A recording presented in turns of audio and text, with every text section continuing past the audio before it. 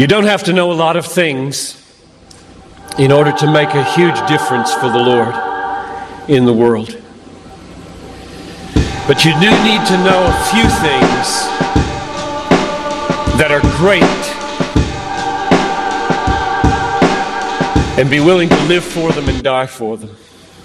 Will I let Jesus prove to me that He's truly my strength? To let Him prove inside of me that through Him I can do all things. The True Strength Life Podcast with Aaron Simpkins.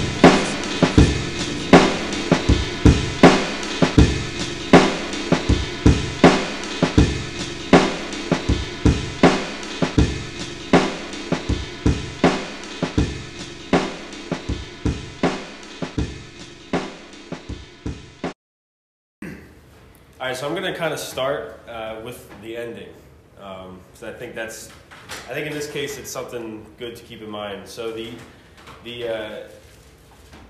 sort of the overall point of Stephen in this sermon that he's giving in chapter 7 to the Sanhedrin, to the council of the Jewish leaders, is he's basically going through the history of the Israelite people and showing how they have disobeyed over and over and over the leaders that God has put in place for them. And then at the very end, which leads to his stoning, spoiler alert, he goes on and points it to them and says, this is what you did to the Messiah. This is what you did to Jesus. And so just that overall thinking of the Israelite people have continually disobeyed the leaders that God chose to put in place over them. Just wanted to bring that up in the beginning to kind of keep that in mind as we go on. So Jim touched on last week that throughout Scripture there are people who are like Christ characters. They have characteristics of Christ, and Moses and he brought up Joseph, and Moses, which we're going to cover today, is definitely one of those Christ-like characters, and obviously falls short in many areas, but there's similarities in the stories. So the overall, the way that Stephen kind of breaks this down with Moses is he breaks it to like 40-year periods of Moses' life. And that was kind of an easy way for me to simplify things and how I read it further. So I like, it's broken down to 40 years born, raised in Egypt, 40 years ran away and fled to Midian, lived there, had a couple kids, got married and all that, and then has God talk to him through the burning bush and says, I'm going to use you to free the Israelite people. And from that point to wandering in the desert is the next 40 years of his life. And I have a quote from Dwight L. Moody about those periods. Moses spent 40 years thinking he was somebody, 40 years learning he was nobody, and 40 years discovering what God can do with a nobody. I thought that was pretty cool. I knew you'd like that one. Moses spent 40 years thinking, again in Egypt, 40 years thinking he was somebody, 40 years learning he was nobody when he ran away to Midian, and 40 years discovering what God can do with a nobody as the leader of the people. So, right? So, I was kind of glad I came across that one. And that was one I had saved to my phone like 3 years ago. All right, so moving on to the first section of Scripture we'll read is 17 to 21. As the time was drawing near to fulfill the promise that God had made to Abraham, the people flourished and multiplied in Egypt, until a different king, who did not know Joseph, ruled over Egypt. He dealt deceitfully with our race and oppressed our ancestors by making them leave their infants outside, so they wouldn't survive. At this time Moses was born, and he was beautiful in God's sight. He was cared for in his father's home 3 months, and when he was left outside, Pharaoh's daughter adopted and raised him as her own son. So quick note on this, the Holocaust was not the start of the mass murdering of Jews. It has been, it started thousands of years ago. And we see in 17, and then I'm going to go back actually to Exodus and read a little bit. But in 17, we see that the promise that God had made to Abraham, he was getting close to fulfilling that. So he also says, and coming with that is the fact that the people, that God's chosen people, the Israelites, they were flourishing and multiplying in Egypt.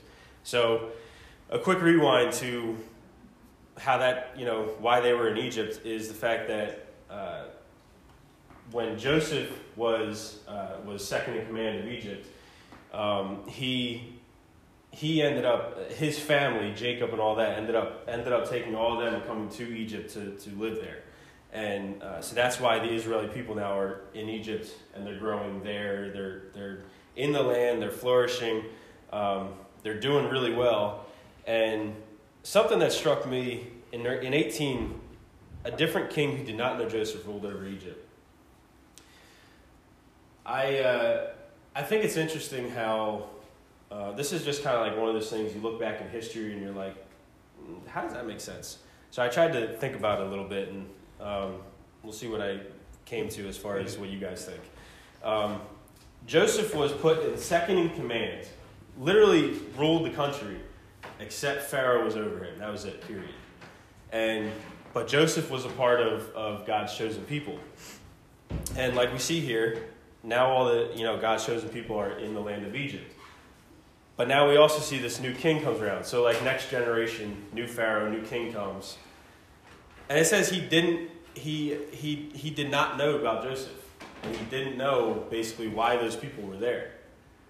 And I'm like, that, how would you not know that? It would seem like that would be something you would know. But as we know throughout history of finding out in archaeology things about Egypt and stuff, basically, like many other countries in history that we find, a lot of times you only ever see history that was kept in place by the top guy. So you don't always, there's not really many examples of getting history from people who were below the top guy. So Joseph, even though he was ruler and had all this power, it doesn't mean that he would have been somebody that they want to keep around in history for that to be passed down to future generations.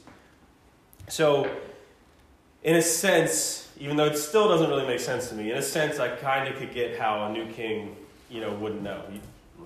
You remember that they were there for 400 years. Yeah.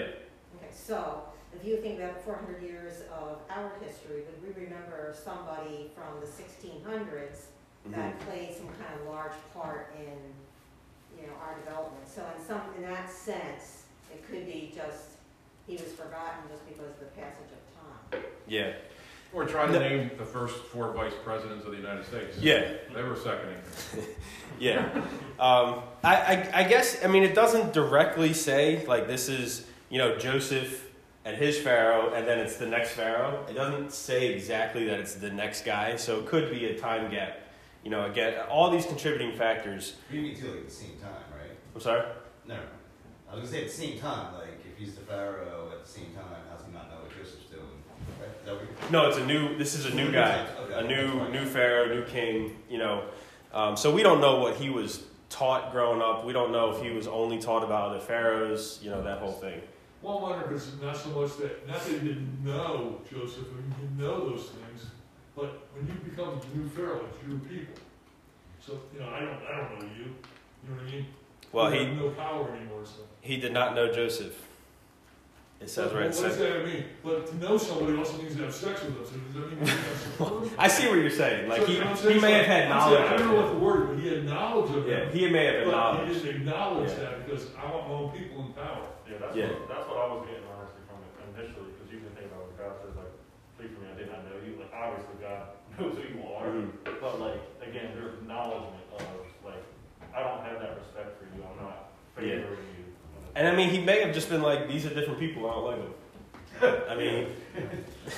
That was so long ago. Who cares about that? Yeah. Because as we continue on with 19, he dealt deceitfully with our race and oppressed our ancestors by making them leave their infants outside so they wouldn't survive. Exodus 1, 6 to 22. I'm going to go just and read that real quick.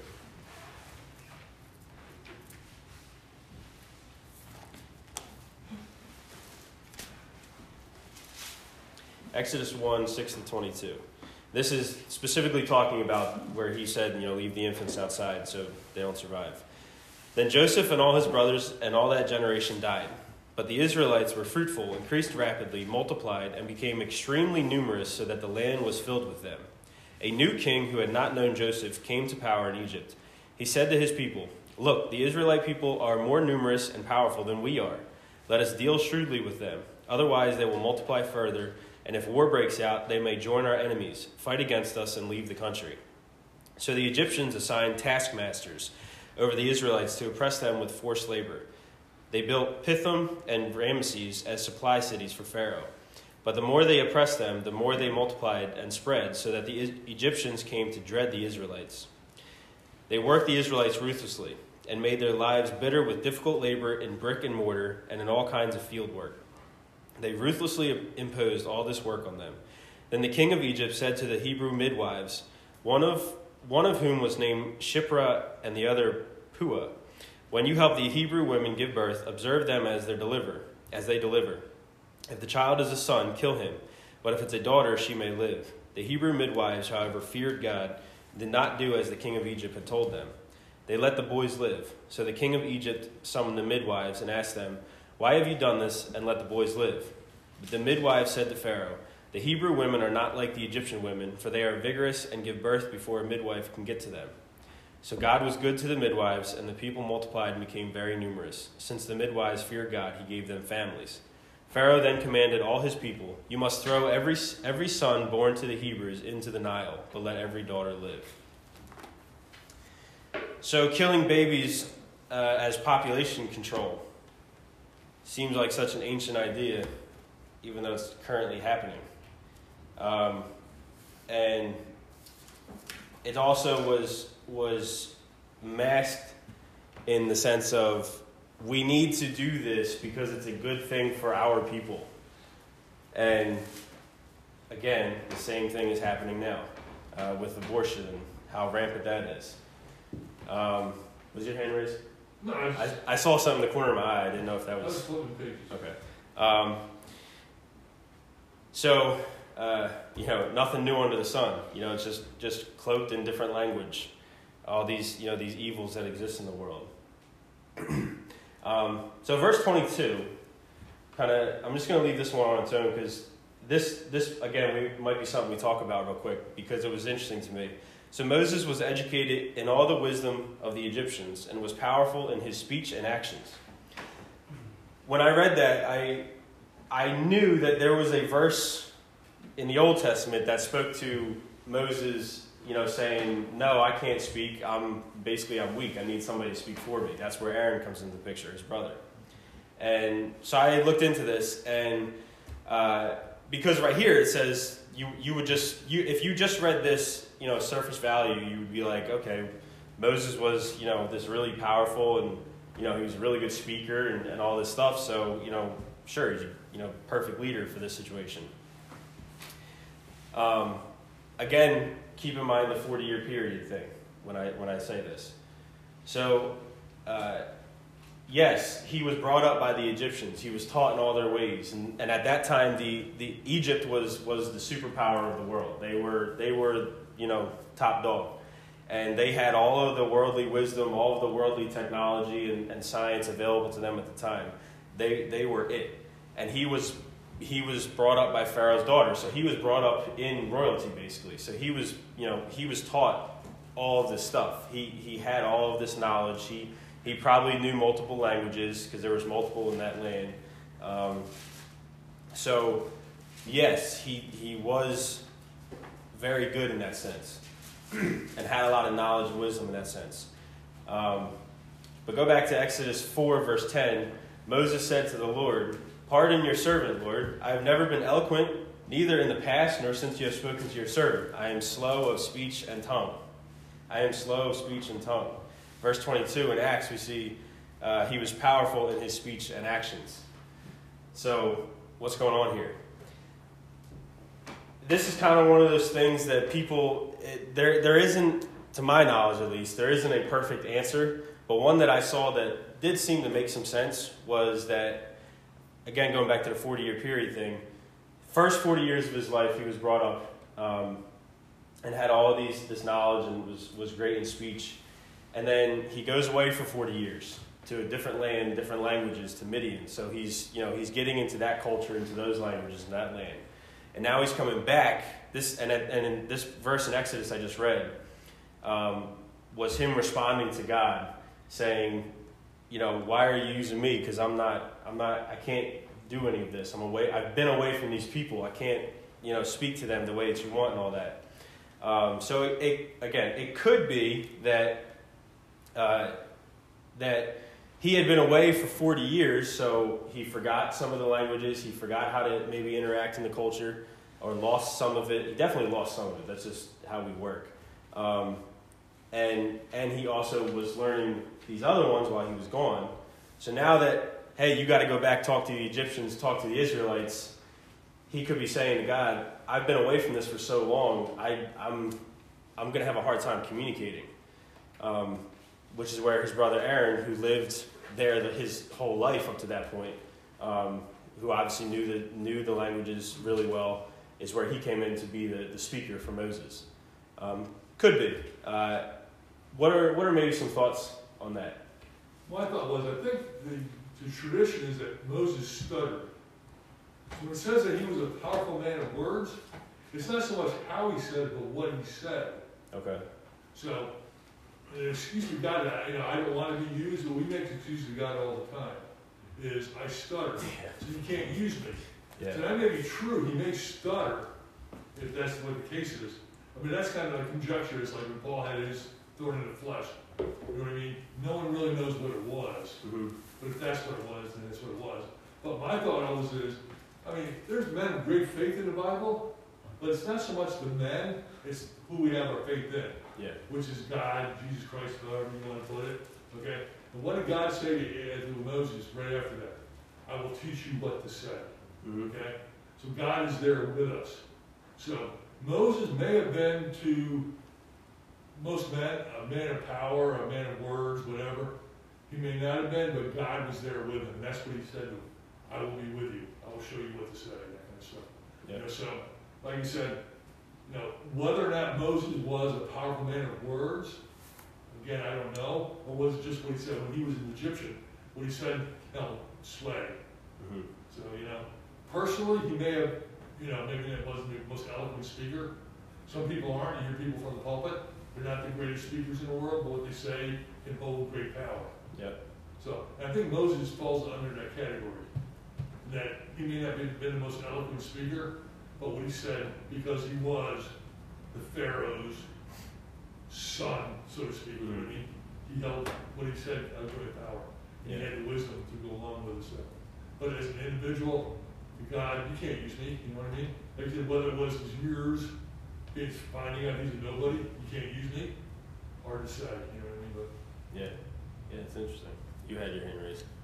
Yeah, to Jim's point, that has been the one that I've always heard growing up, which is that speech impediment, or stutter, or whatever. That's kind of, I guess, from my perspective, has been most widely accepted.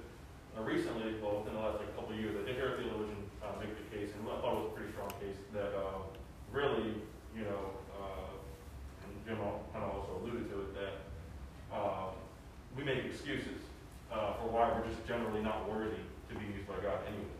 And so he brought up, theologian brought up other points in the Bible, examples in the Bible, where they basically said, I can't do this in a naturalistic sense. But really what they meant was, I'm not worthy to be used by you, God. And then almost, it's very possible that Moses was saying, I'm not worthy to be used by you, God. But yeah, that's put it out there. But isn't it funny, in some ways, none of us are worthy of being used by God. But like God said, Moses, I will be there with you. He will work through us. So, in and of ourselves, yes, we're not worthy to be used of God. But God will use us, okay? Not because of ourselves. Let's just say he picks the weak to confound the strong. The weak to confound the wild, whatever, you know what I mean? So, in that sense, none of us are worthy. Was Moses being an excuse? Maybe he'll move on from me? I don't know, but you know, God said, listen, whatever reason he found favor on Moses, he found favor on Moses, and he wanted to use him. I think God just wants us to be willing to be used. He will supply us with all we need. You know, like he said, if you want to go back into the armor of God, I would say it's there to be used. It's our choice whether we're going to use it or not. God wants to use it. It's our choice whether we're going to let God use us or not. You know, some of us I'm going to touch choose- on that later. If some of us choose not to, you know what I mean? Yeah. We try to do it on our own, we realize we can't do it on our own. Mhm. We have to have God show us the way, and He will. Yeah. That's a good point. All right, so we'll go to the next section, 23 to 28. Real quick. Yeah. You said he was coming from another country, right? And went somewhere else, different language, and stuff like that, right? Mhm. Couldn't it just be as simple as he didn't know the language, so he needed his brother who does know the language to translate properly so things don't get confused in the teachings or something? I don't know. It could just be Some simple. of In that. my mind, sometimes a simple thing could be. I mean, it could be that, but again, he was an Israelite raised in Egypt, going back to Egypt. So That's, he was going back. See, that's what I'm getting. yeah, he was Childish languages and stuff like that. yeah. Oh, So I think the difference there is between doing it yourself and letting God do it through you. Right, that's I what. mean, that's the big difference. Like, or maybe people didn't know and wouldn't be able to listen, so they needed somebody else that they were familiar with. Yeah, and it might even be a combination of everything that was said, which is one of the reasons I just found it interesting.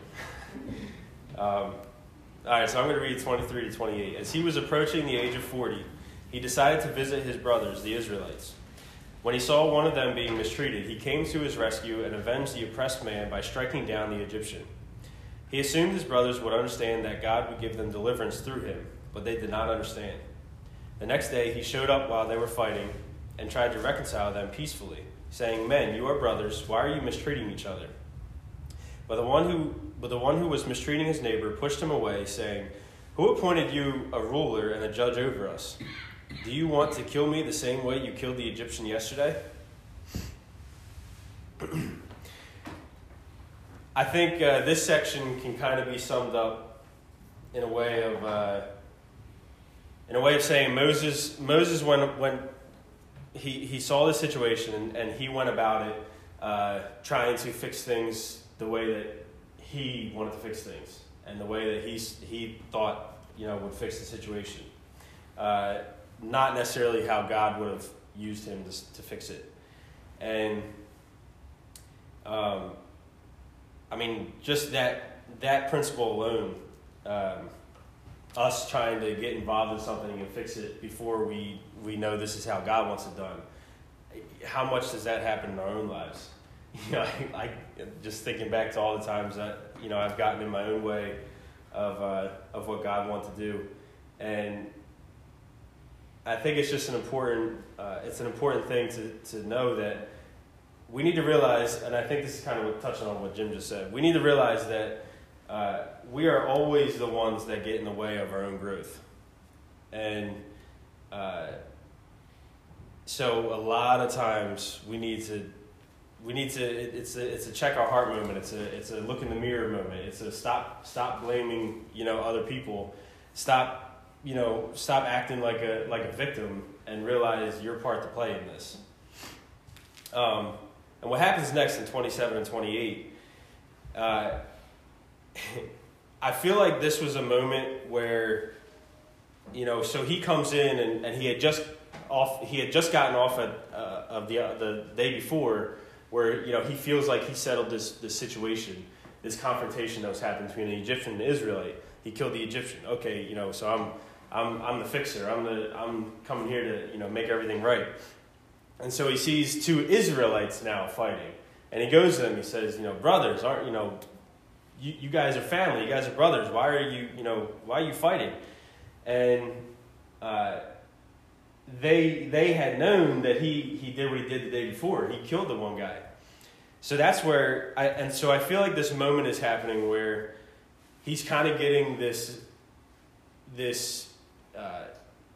shock from his ignorance and a culture shock too, because remember he was raised in the Egyptian house, not necessarily raised just by Israelites. So there's probably a difference in culture and how things are going, and his ignorance to how they would see him coming in trying to fix it the way that he wanted to fix it. And so his reaction to this, again, this shock moment, was to leave. That's where we see verse 29. At this disclosure, Moses fled and became an exile in the land of Midian, where he fathered 2 sons. So he got hit real quick with this shocking moment in his life, and I think for him it was just maybe too much in that moment. Didn't know how to handle it. He was obviously trusting himself and not God, and his reaction was to just leave. I can't deal with any of this. I'm out.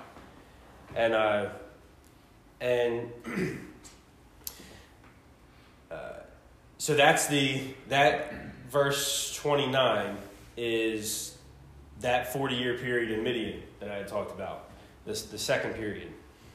So as I read the next section, 29 to 36, we're going to go from the second 40 years to now his third 40 years. At this disclosure, Moses fled and became an exile in the land of Midian, where he fathered 2 sons. After 40 years had passed, an angel appeared to him in the wilderness of Mount Sinai in the flame of a burning bush.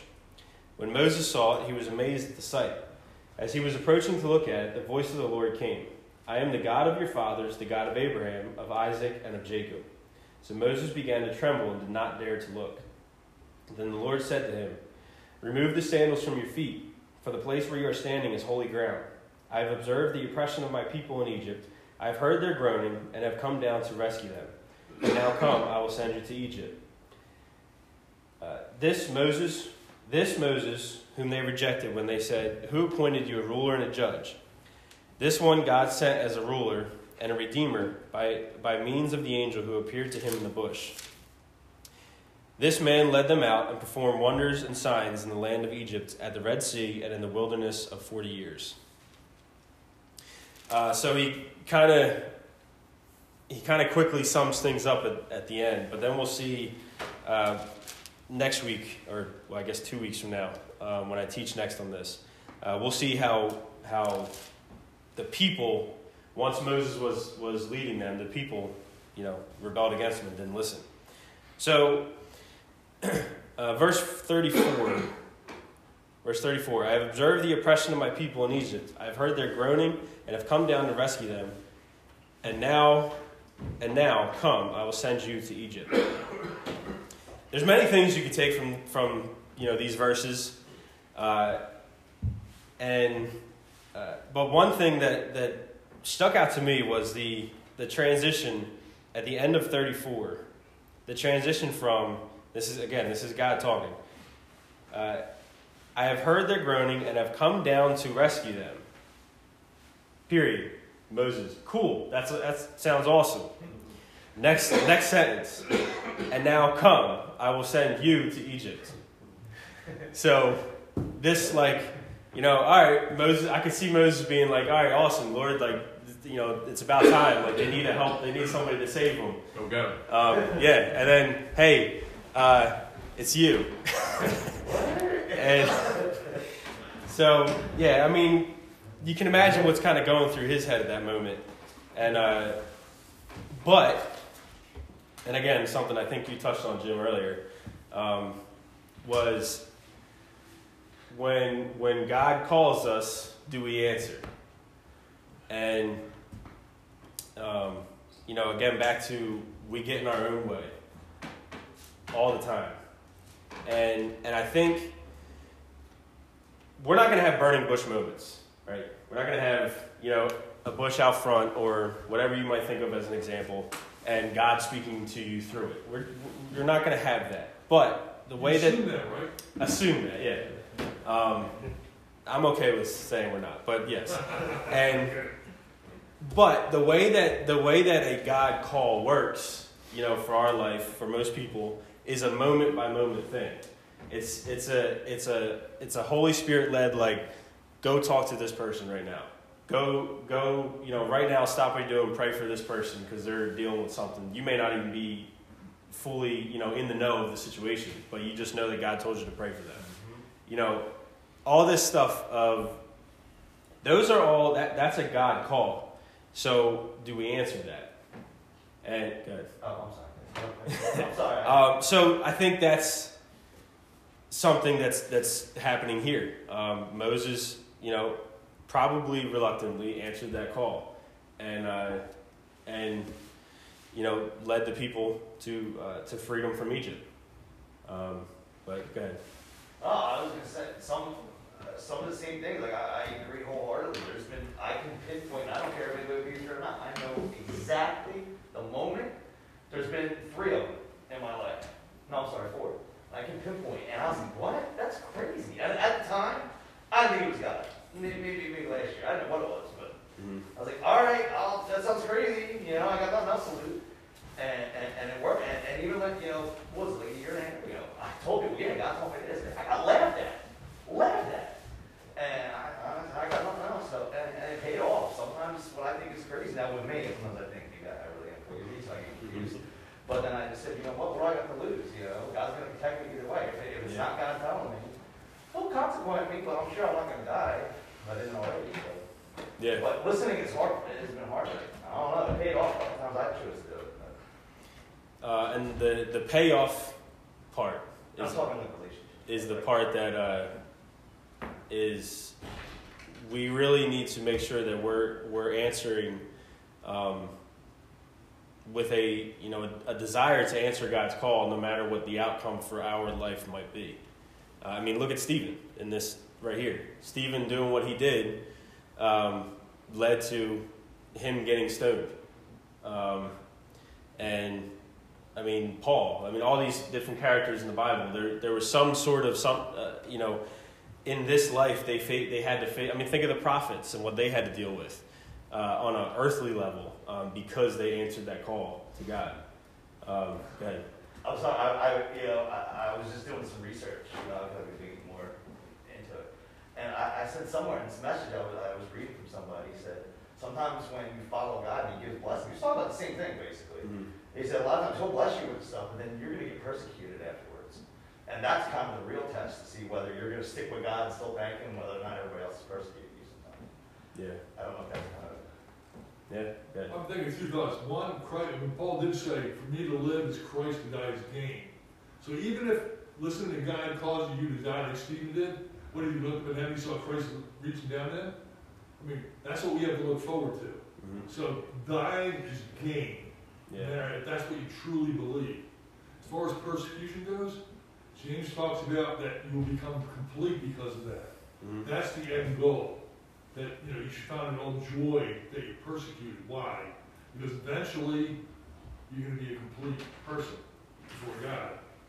Yeah. And I was going to say, the one thing I like about that verse we were just reading, it says after 40 years, God heard the groanings and all that and decided to do something. Sometimes we want things immediately. Mm-hmm. So how God works, I don't know. I can't answer that question. Sometimes it's at least 40 years later that He finally acts on it. Sometimes it is immediate. So, think of that. There were Israelites who died during that 40-year period. Who died before that.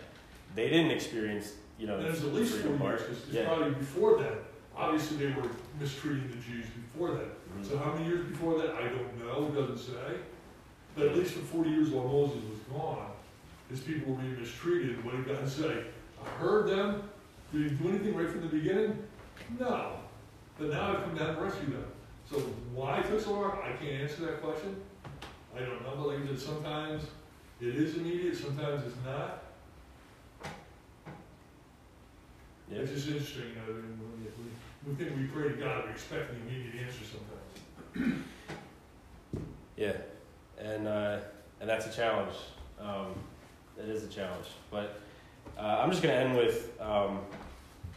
with kind of a look back and also look forward to the next lesson.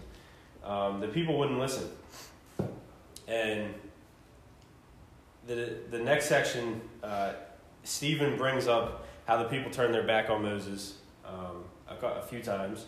And then also turns it to the people he's talking to in that setting, and says, just like you're doing, or you did to the Messiah, you did to Jesus, which is what, led to him being stoned, because he was telling them they were responsible for killing the Messiah. And you turned your backs on the Messiah, and they didn't like hearing that. But again, a challenge to us, how do we do that in our lives? Turn our back on God, because we do. So that's where I'm done. Anything else? I had a thought about. Okay, so I had a thought about, as a Christian, about if we were crazy or not. Because I have that thought. Everybody has that thought. Like, might just be. Oh yeah. I mean, if you feel like the Holy Spirit speaking, you're like, is it me, or like Holy Spirit? Am I just convincing myself? Whatever. So yeah. But made me think of the scripture. If we're of God, they'll say we're insane or something like that, or if we're not. Something like that. I can't remember if you guys Say that again, Marcus. If we, force a paraphrasing, if we're in Christ or listening to Christ, they will say that we're insane or out of our minds or something like that. It's in the New Testament. I just can't remember where. And if we are not, they will say, the world will say that we're of mind, of sound mind. But the opposite being, if we follow Christ, we will be told that we're insane. I can't really remember where it is or how it's said, but yeah, that's kind of what I thought of. Right. So yeah, Give it a few seconds, one you'll come up. Yeah. Someone's about to Google it. It's like Jesus asked that of John the Baptist. No, who was John the Baptist? I believe it was, and he said, "Well, I say," and they said, "Oh." So they couldn't condemn Christ because of the question they didn't answer him at all. So I say, if he says that, Maybe it's just something you saw. Yeah. Or maybe that was God speaking to you. That was what you read. But the truth of it is real. Yeah, absolutely. I mean, it goes along with the backwards worldly thinking of good is bad, bad is good. Right. So. Baptism of John, where is it from? The baptism of John, that's what it's got. It's the baptism of John. At least that's. Yeah.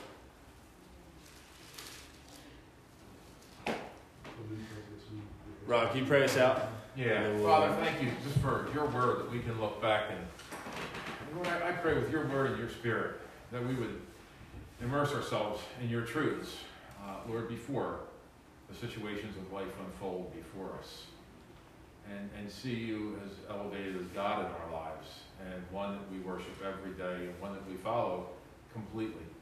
Thank you for Aaron, his love for you, his desire, Lord, to be used by you, and just for the simplicity of the lesson today, Lord, where we can see you in some really horrible situations, but also see your glory. In Jesus' name we pray. Amen. Check out TrueStrengthApparel.com for clothing you'll love with a message you can trust. That's TrueStrengthApparel.com.